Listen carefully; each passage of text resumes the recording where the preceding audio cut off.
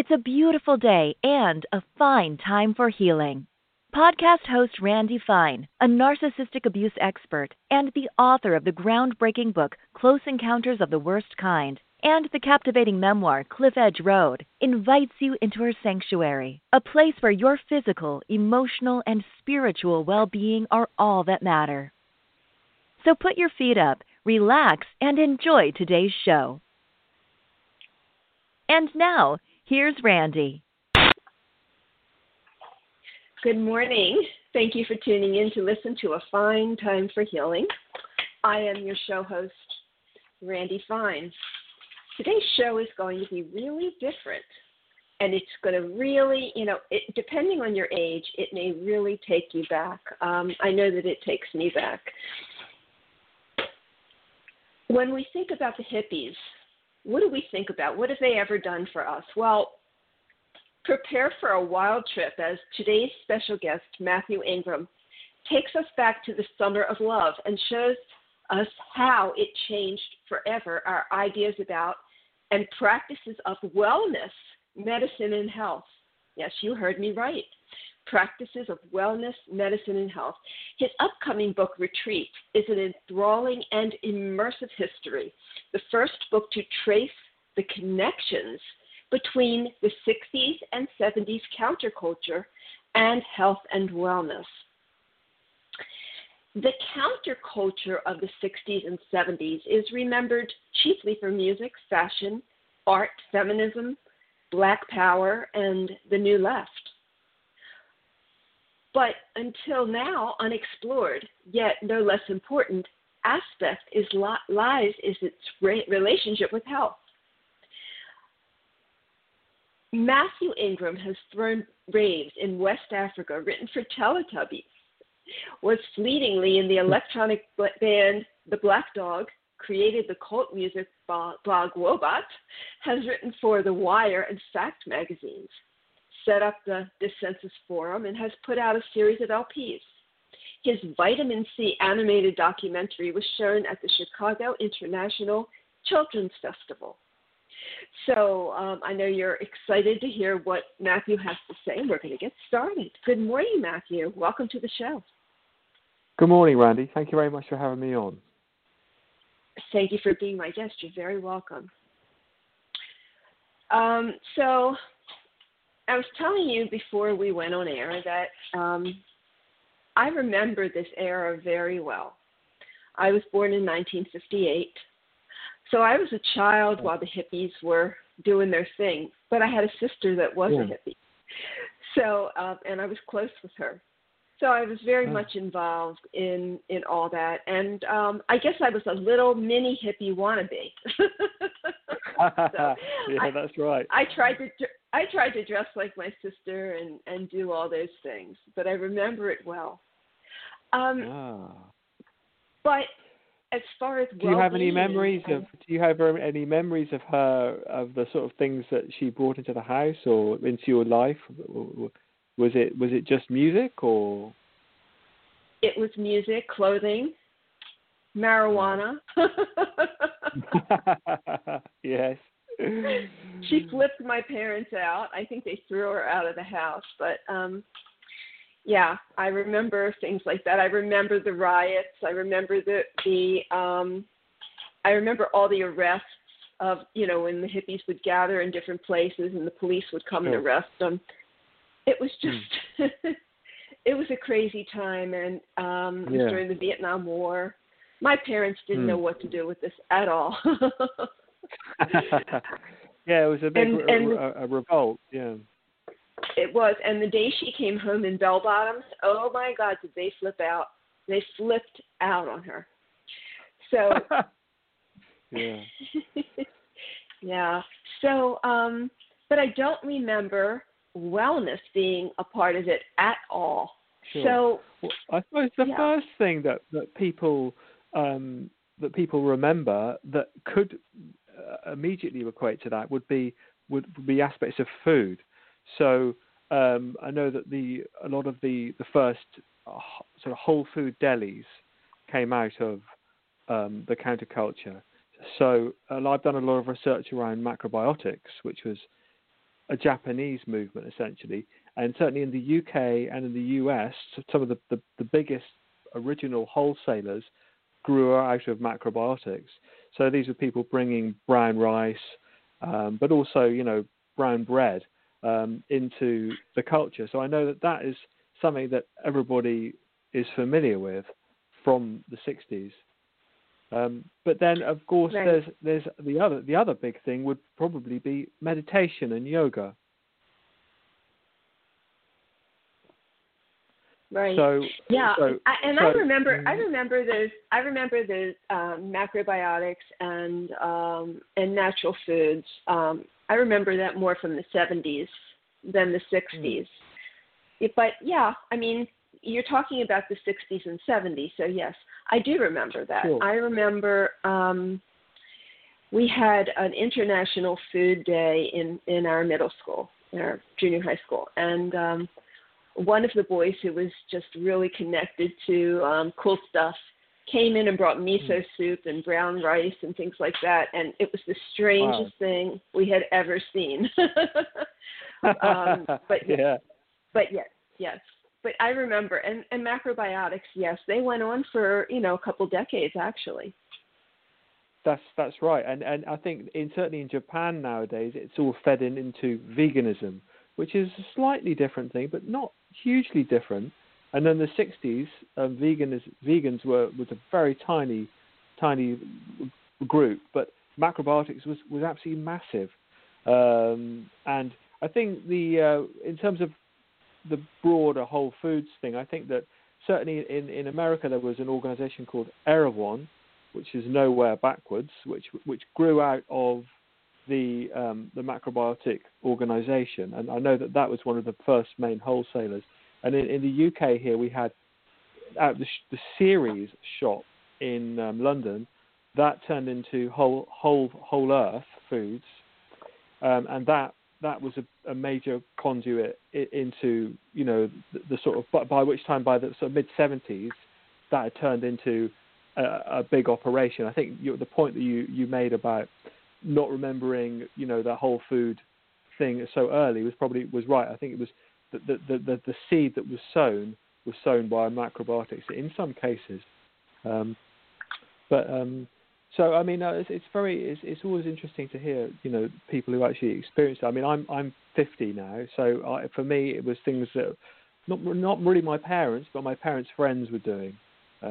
So I guess I saw it that way. So you were interested in it. Well, I became a vegetarian in 1977, and right. At the time there was one health food store in my area, only one, and everything. There were no substitutes for foods. It was just new foods. And the first time I cooked tofu, I just dumped the whole thing in the trash can. Now I love it because I've been doing this for so many years. Right. But yes, at the end of the 70s, 1977, I decided to give up, meat and chicken and all those things. Amazing. So, and I've been like that, many, many, many years. Raised my children like that as well. That's amazing. I mean, it's. I know that we hear a lot about the plant-based diet now, and people like you were trailblazers for that. I mean, I personally eat a little meat, but I don't eat dairy products or the like. So a little meat and fish, and as little as I can, to be honest. I'd feel a lot better, I'm sure, if I didn't eat any at all. But so certainly food, and there's a term which the journalist Warren Belasco coined, which is the counter cuisine, which covers a lot of food. But I guess the other thing that really came into the culture was meditation, and certainly in the book I go right back and look at how the Buddhism first came to America, and also how the Vedanta came to America, and how it was picked up mainly, but especially by Allen Ginsberg, but a lot of Alan Watts as well, and then in their trail a whole bunch of other people. Even Jack Kerouac was very big on meditation, and how that became like the freight of those ideas. Meditation came with that, and then a lot of people, in fact, by practicing meditation, ended up exploring those Eastern religions. But of course, the thing that everybody remembers is transcendental meditation and the Beatles and Mahesh Yogi, and again, that's something I go into a lot in the book, and the history of all of that and how it pieces together with other forms of meditation. Oh, okay. Yeah, I was going to bring up the Beatles, and I actually am trained in TM, Transcendental Meditation. Oh, wow. So, yeah. I spoke to Prudence Farrow-Bruns for the book, the lady who is Dear Prudence on the White Album. I managed to establish contact with her, and so she answered some questions for me for the book. So isn't she Mia Farrow's sister? Isn't she Mia Farrow's sister? That's right. Okay. Yes, you're absolutely right. She is, and so it's funny seeing Mia Farrow on the sidelines for once in the book, and Prudence in the center of the spotlight. Right. Yeah, I was a big Beatles fan. I still am. Love them. And I think that was probably right. I think that was probably influenced by my sister. Yeah. Right. There were there's the big thread that runs through the book is the Beatles. So for instance, macrobiotics. John Lennon was a big macrobiotics food fan partially because Yoko introduced him to macrobiotics. And then obviously Paul was very interested in growing and obviously vegetarianism with Linda, but also they were interested in transcendental meditation. But again, John was interested in the primal scream therapy, which is another kind of countercultural therapies. So I mean, pretty much everywhere I turned, you'd find the Beatles, trailblazing essentially. And obviously LSD as well, which was a major factor which came out of psychiatry. So, yeah. That's so interesting. So is this why we say, when we think of like Haight-Ashbury and places like that, right. It was a place where people were getting high, tripping, and just having free love and that kind of thing. Was this going on in Haight-Ashbury as well, the wellness aspect of it? Well, yes, absolutely. And one of the people I spoke to for the book is Dr. David Smith, who set up the Haight-Ashbury Free Clinic, which is the basis for the Free Clinic institution as it exists in the United States. And he dealt. I mean, obviously, when we talk about the hippies in wellness, we can learn lessons from them in two senses. One, in the sense of how to explore, different diets and meditation and psychological experiments in terms of healing. But obviously, also it was a kind of health cataclysm in some ways too. And the Haight-Ashbury Free Clinic was mopped up after the counterculture and became a sort of a center of addiction medicine. So the David Smith was responsible for the creation of the addiction medicine category for the American Medical Association. So, until that point, until the legislation which they pushed through, you would get arrested for prescribing your recovering addict methadone. So, addiction medicine came out of the free clinic. But even characters like Charles Manson, who was actually circling around the free clinic, Manson thought of himself as a healer. I mean, it's ridiculous to imagine it today, but that was how Charles Manson thought of himself. And macrobiotics was obviously a very big thing in the Haight as well.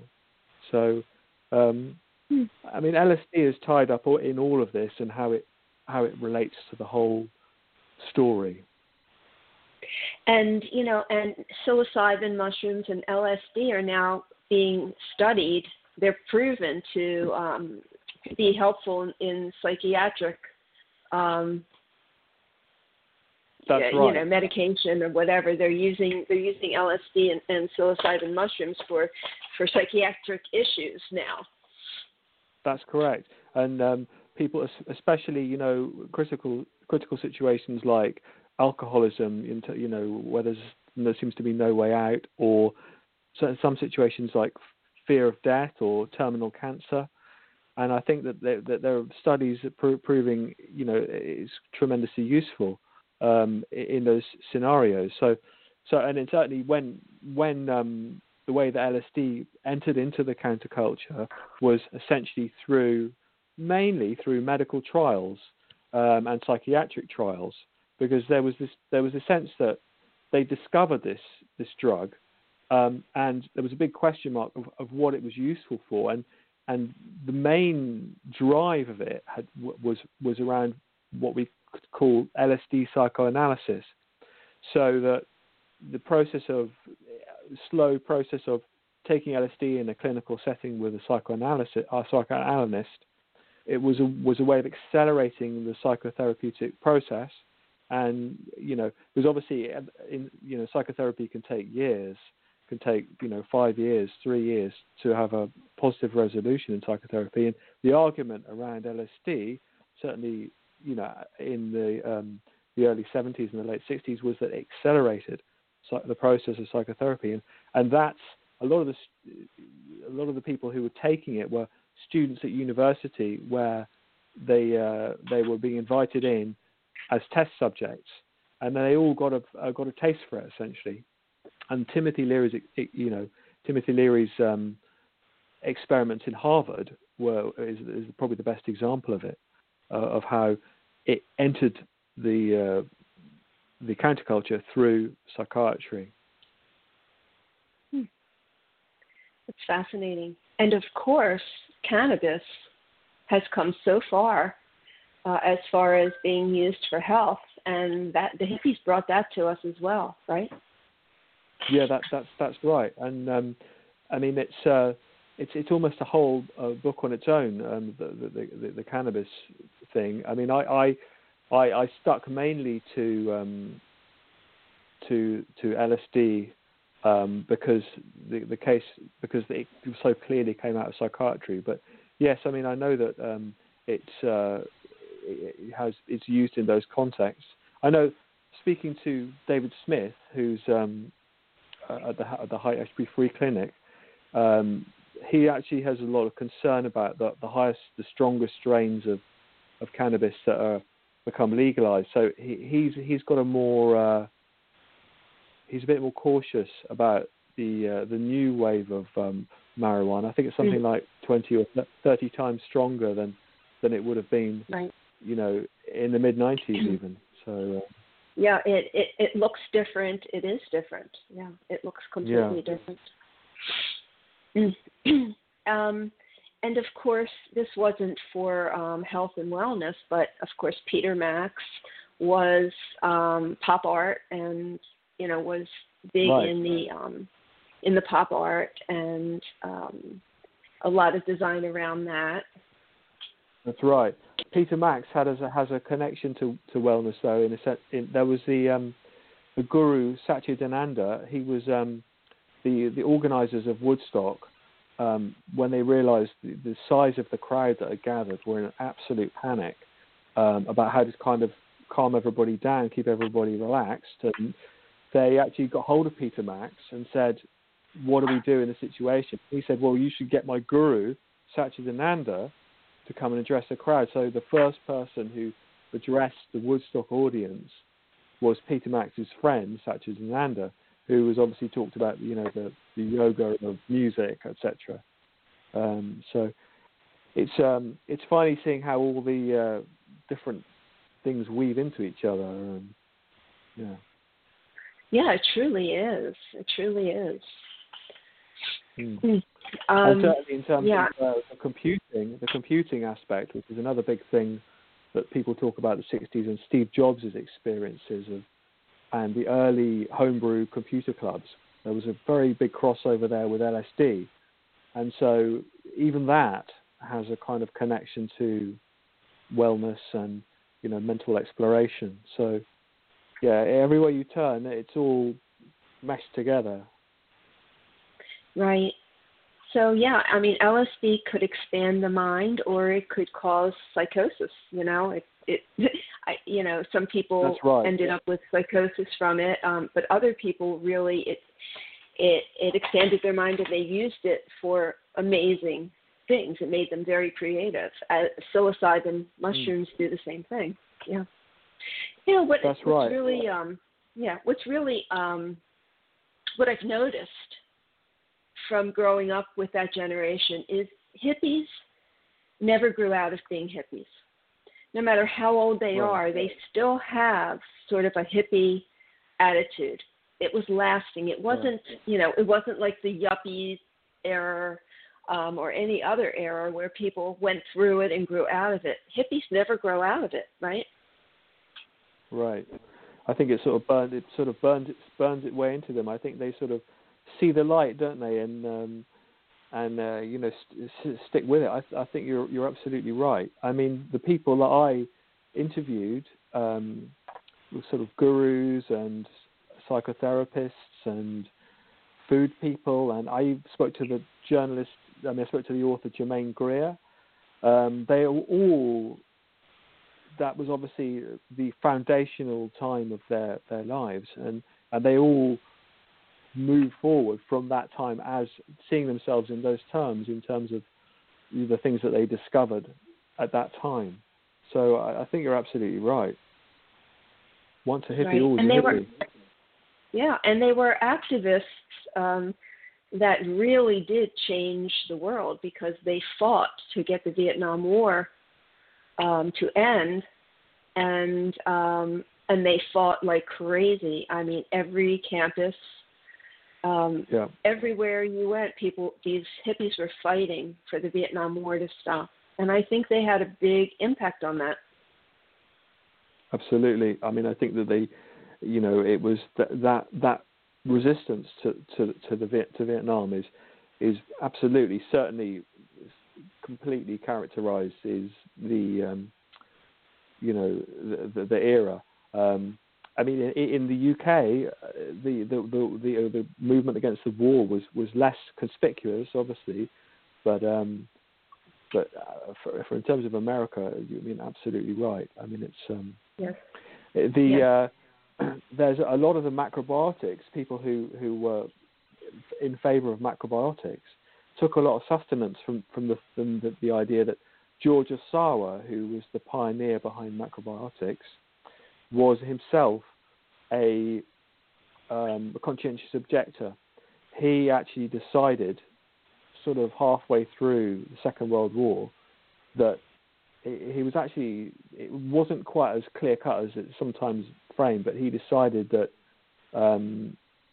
that Japan was going to lose, and therefore he needed to make contact with other nations to try and bring a peaceful resolution to the war. So even in food, you have and how that connects to wellness, you have the impact of that. So, living in, of course, I live in the United States, and this was huge in the United States. Was it as big in the UK? Definitely. I think the UK. I think the UK and America. What I did find was that, quite surprisingly, the people I spoke to, although there are very key figures in terms of the UK, so for instance, Aldous Huxley, or R.D. Laing, or who was the anti-psychiatrist based in the UK, or the Beatles, and I could list on. The people who I spoke to in the UK were actually Americans who were actually expats. So Craig Sams, who's the guy who ran Seed Restaurant, which is where John Lennon used to eat macrobiotic food, is an American. Joe Burke, who was R.D. Laing's assistant, was American. Morton Schatzman, another psychoanalyst, was an American. And Germaine Greer is an Australian. So certainly in the UK, a lot of people were Americans. I think it was it was what happened when America discovered the ideas of the Far East, of the Tao and Buddhism and the Vedanta. And it really took off in America. And I think from there, those ideas filtered or were transmuted and filtered across the world, essentially. So when did the hippie era actually begin? What year was it, do you know? Well, it's difficult to put an actual date on it, but for the book, I look at two dates, which is I call it the counterculture, and I have a date which is Allen Ginsberg reading Howl, which is where is it? It's the 7th of October, 1955, in San Francisco, and it ends with Allen being thrown off Bob Dylan's Rolling Thunder Review Tour in 1975. So that's almost like the start and the end. He was demoted to a baggage handler on the Rolling Thunder Review Tour, and it's almost like that dream reaches its apotheosis. Wow. So that's almost 20 years of a counterculture. But some people date there's a book which talks about the kind of perennial counterculture by a guy called Ken Goffman, and he dates the counterculture starting with Abraham and finishing with Acid House. So there's whoever you ask, there's different dates, but for me that was a window that made sense. I could see that all the strands. Alan Watts, I think, died in the early 70s, and you can sort of see it resolving itself, essentially. So interesting. So, also you talk about, I don't know about if you talk about it in your book, but in your pitch or whatever that I received, you talk about Black Power, which that was a huge rise. Right. They rose up. It was a grassroots kind of thing that was going on. Yeah, absolutely. There is a sense that certainly one aspect of the counterculture, though, there's a kind of crypto-racist thing going on, which I think that arguably someone like Manson picked up on. Manson was a terrible racist, but so while. And his theories around the White Album, it was the White Album because it was white. But if you looking at Ken Kesey, the writings about Ken Kesey and Tom Wolfe's book on Ken Kesey describing the electric Kool-Aid acid tests, there's a sense that quite a lot of the discourse is slightly racist, actually, in a sense of the white people were prepared to do LSD and lose their minds, and that that the black man was not. So there is. It's you'd like to think that the civil rights would have a bigger impact on this area that I studied, but I think regrettably not. Obviously civil rights Martin Luther King was obviously absolutely essential, and for the nation essential, but there's still a sense, certainly in the research that I did, that the kind of avant-garde, the counterculture, was maybe not as close to the black experience as it should have been, or as aware of it as it should have been. Wow. I really thought it was much more integrated. But I know that there was this counterculture of within that generation of black people rising up and taking their power, and feminism. I think there definitely were. There definitely were. I wouldn't dispute that at all. I think that that was absolutely a part of it, but I just think that there was a strain of the counterculture that was maybe preoccupied with Eastern philosophy or whatever, but not as open-minded as maybe it could have been. But, Gotcha. And feminism. So that's when women started and it's interesting as we're talking, that these divisive kind of thought power, thought whatever, was happening at a time where everybody was sort of trying to get together with love. Right. So feminism was another thing that you mentioned that came out of this. Yes, I mean, feminism has a very strong connection to the wellness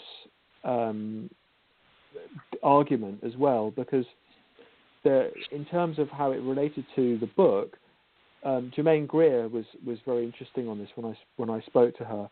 That it was about, obviously there was a sense of sexuality as being a natural thing, and which related to kind of Freudian ideas of a non-repression, and so obviously the sense of free love. But so feminism was obviously involved in that. But there was a whole, certainly to Germaine Greer, there were and for other feminists like Anne Cote, there was a question of how the female orgasm related to oppression of women, and how it was understood in psychotherapy was wrong, how Freud understood that was wrong. And that was a big, battleground for feminist ideas. So Germaine was involved in a magazine called Suck, which was all about, sexual liberation. It was a kind of an erotica, trying to break the sort of sexist embargo on pornography. But it didn't work out. It was a disaster for her, and she regretted it. But so there was a lot of and obviously that related to ideas of spirituality as well, because it was liberative, and you touch on the ideas of the psychoanalyst Wilhelm Reich, who was very much current in the time, and the ideas of a sort of cosmic orgone, or kind of the repression related to sexuality, and that so envisaging the universe being powered by this blue cosmic energy, and so obviously that related to sex. So on a prosaic level, so it was all deeply intertwined in the question of feminism in that period. And the free love concept went on until AIDS came out. That stopped it. Yes. Yeah. Yes, I think that's absolutely right, and in its tracks. Yep, it did. It stopped it. Yeah, I know that one of the directions that the counterculture moved out of, the rock music and everything was into the disco era, and I know that was obviously very important for a lot of gay people. So that dancing and communal ecstasy, communal experience of spirituality, which is what people argue was the experience of the dance floor in the disco era. Obviously, that was unfortunately a big focus for AIDS. So it was almost like a cataclysm waiting to happen. Very unfortunate. Yeah, it really was. But I remember that. I remember seeing it on Life magazine, or Time, whichever one it was, and it was so shocking. It made everybody think, "Oh my gosh, what have I been doing?" Right. And some were fortunate. Yeah, and some were fortunate, and some were not. So that really shook the world, I think. Yeah. Absolutely, yeah. So, what got you? I mean, I know that you said your parents were they knew people that were hippies, but they weren't hippies themselves. So, what got you interested in this? Well, I've always been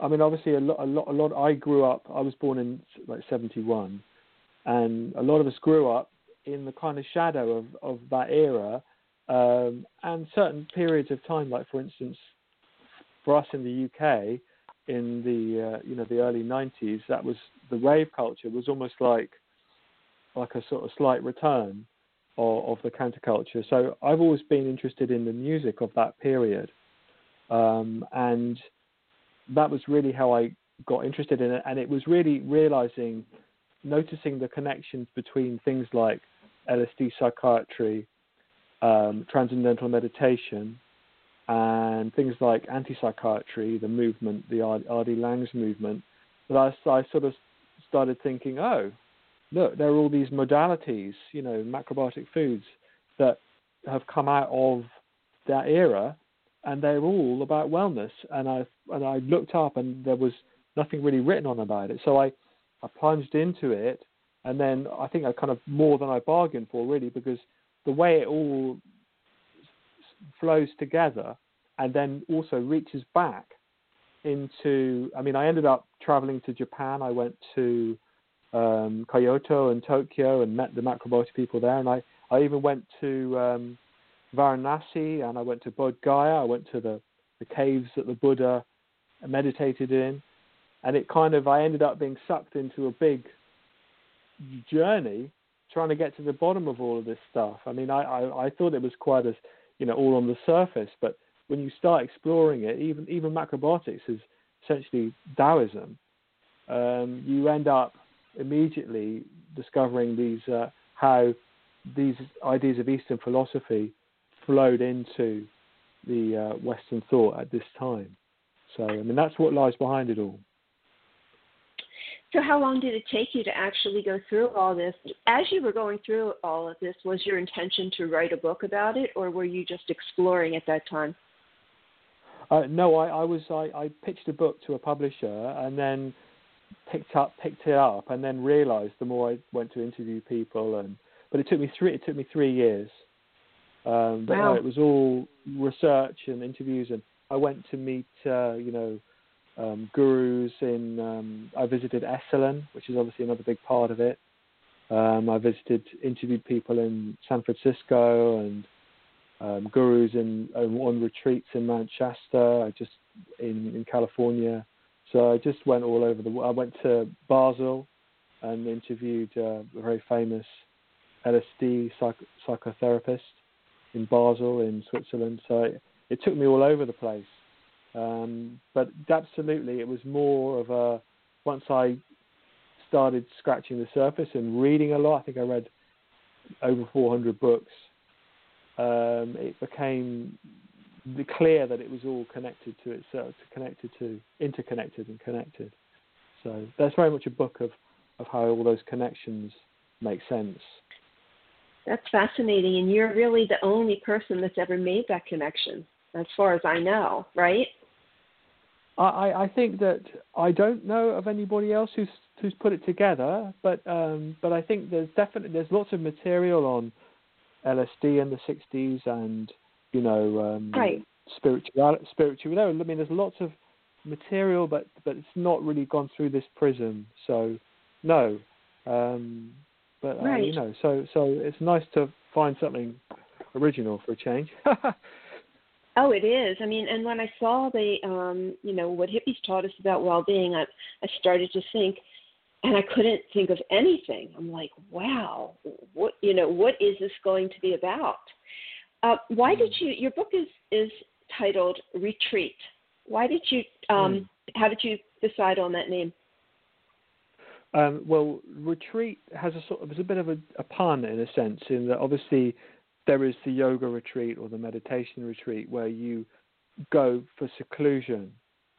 And obviously the retreat itself was a big motif of the 60s, where, Paul McCartney goes and buys a cottage and lives on the Isle of Skye on his own.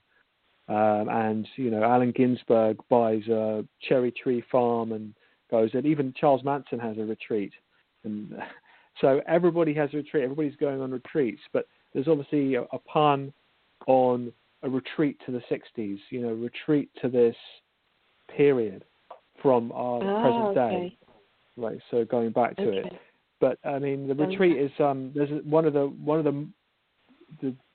good chapter. Well, probably my favourite chapter is about the retreat and how those ideas. You know, there's Lilly, John Lilly, who was the guy who did a lot of work with isolation tanks, and he worked out of Esalen a lot. And obviously that isolation tanks where you float in the salt water, that's a kind of a very sort of strong motif for retreat, for sensory deprivation, which is what the retreat essentially is about.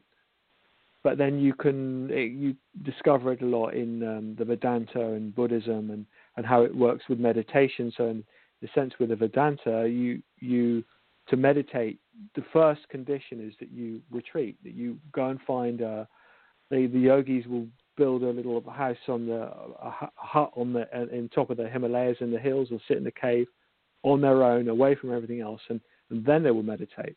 So the retreat is the sort of primary condition of that, and have a bit of fun relating that to things like headphone music. So Dark Side of the Moon is a classic kind of retreat album where you close your eyes, you put the headphones on, and you don't have to go and live in a cottage in the Black Mountains in Wales like Led Zeppelin did, for instance. You can actually experience that sensory deprivation and in a musical situation. So there's lots of interweaving things like that. So I never knew that. I really didn't. I mean, it was a great album, Dark Side of the Moon, Pink Floyd. Yeah, absolutely. So as you were, do you have a background in sociology or anything like that, or just the interest? I'm actually just I'm an animator by trade. I do motion graphics, and today I've been working for doing the Guns N' Roses world tour, and what else I've been doing today? So something for the Department of Education here in the UK. So it's but my interest has always been music.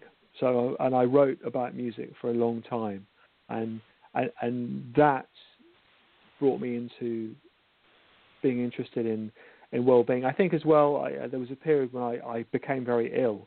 So at that point, I started researching health and wellness issues, and I think that was probably what precipitated the research, was being unwell and trying to figure it all out, basically. Yeah. Are you better? Are you feeling better now? Yes, I am. Thanks. And I think probably the process of writing the book played a big part of that, and just getting to the bottom of things and coming to understand things. And I think without being too over the top, I mean, I know that, for instance, Carl Jung's big thing is one of the kind of malaises of the 20th century malaise, or even the Viktor Frankl, who's another person who writes very nicely on this, is to do with our lack of meaning, our lack of a spiritual essence. And so I think that was certainly something I discovered writing the book. And I certainly, if there's any sense of how, if you want to improve your well-being, that's a very good thing to start looking at, is a sense of spirituality and what that means to you as an individual. That can answer a lot of questions, solve a lot of problems. We could do a whole show on that. Absolutely, we could talk about that all day. I love that. I love that topic, and I love Carl Jung and the things that he did. He was he coined the term synchronicity, and that's such a big part of our lives, synchronicity. Yeah. So, there's a lot about him in the book. So yeah. Oh yeah. Wow, yeah, you have a very you have an interest in philosophy as well. You have an interest in so many different things. So besides finding emotional, psychological wellness throughout this journey, what else did you incorporate in your life that you thought that you never thought you would? I think that was the main thing was a sense of, I guess, from reading a lot around and reading philosophy as well. So I read Nietzsche and Bergson and Schopenhauer and Plato and Plotinus in the course of the research, and I think Nietzsche has a term which is the self, which is and it's something that is picked up in the Vedanta as well, where in the Vedanta, the Indian philosophy, they imagine the ego as being, which is our sense of individuality, as being a small fragment of a greater consciousness, which is, when you scratch the surface, which is the same thing that Freud is talking about when he's talking about the ego and the id. The id is the self, and obviously that Jung is talking about. So I think that sense of the existence of something called the self, or however, whatever you want to call it, I know a Christian might call it God, or an Indian might call it Brahma, or however. I think that is something that we all forget about, or we've forgotten about. But the other lesson that I learned in the process of writing the book, is that once you've discovered this kind of cosmic other, which was obviously the 60s, they were mad for it. I mean, they took whatever route they could to get to that state, that out state. So whether it's LSD or whatever, people went mad, died in the pursuit of this kind of other. But really the lesson is that once you've discovered the existence of this thing, that you're better not identifying with it, really. That, it's actually about living in accord with it rather than identifying with it entirely. So, and that's Jung's big thing as well, individuation, where you don't give up your ego, you don't destroy who you are, you just learn to live in accord with that cosmic other. So in terms of big ideas, that's kind of where I end up, really. That is the key to emotional wellness. That is living in accord with who you are, the way the universe flows. That is wellness. Because when we put up resistance to the universe, God, whatever it is, when we put up resistance to what is trying to come in, that's where we block things. That's where we come, we have dis-ease in our mind, in our body. So, the expression "go with the flow." I don't know if that started back then, but that it's so important. No, definitely. Yes. Right. Yes. So important no, for our well-being. And in a way that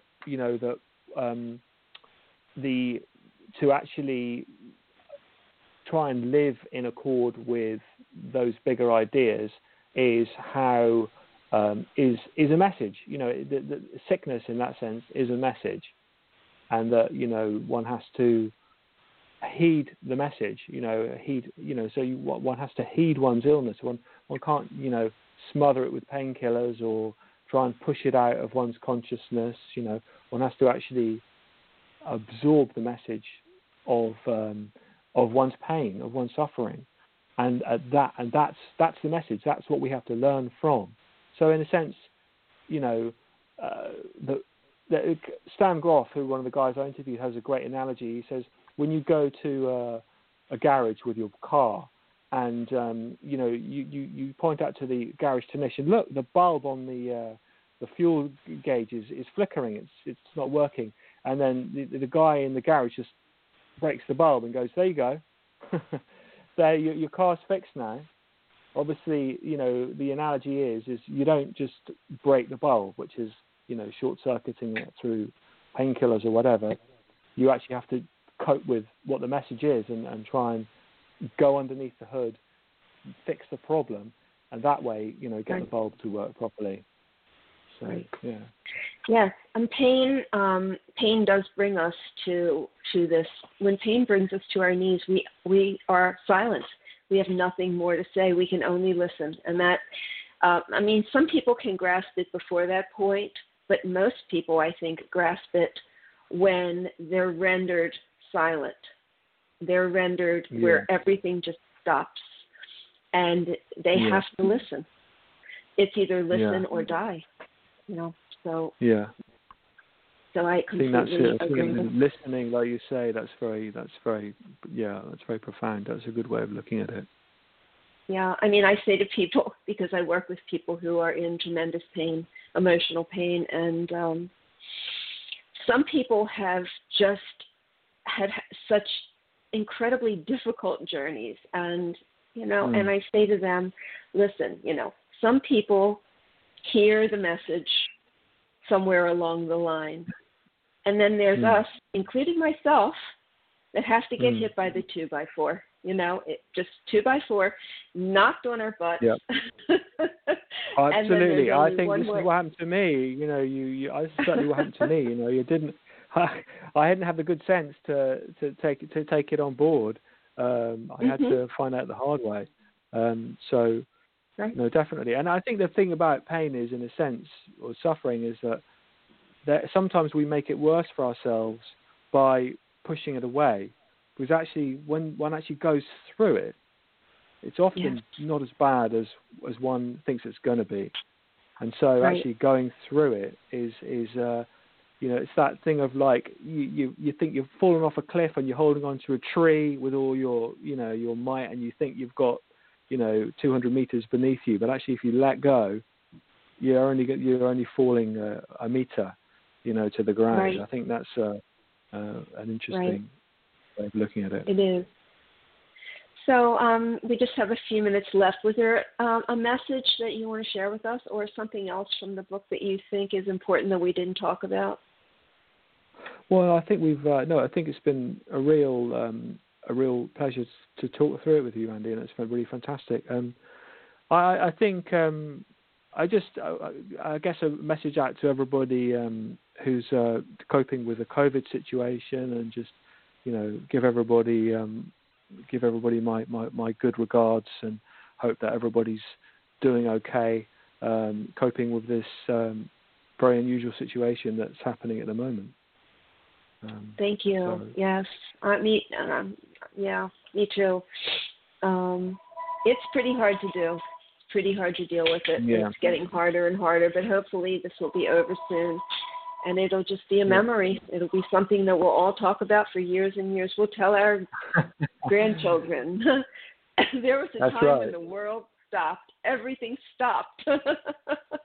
You couldn't write it. You couldn't write it, could you? Couldn't make it up. No. Right, exactly. It's amazing, and I believe this is a spiritual journey. I believe that we're changing, because I know that we are moving out of the third and fourth dimension into the fifth, and when we turn the corner with this, things are going to be very different. So, I can't help but wonder. There's that feeling, isn't there? Yeah, there is that feeling. Yes. I know what you mean. Yes. Absolutely. Yes.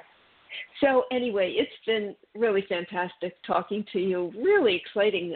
I love talking about these topics, and it really does take me back.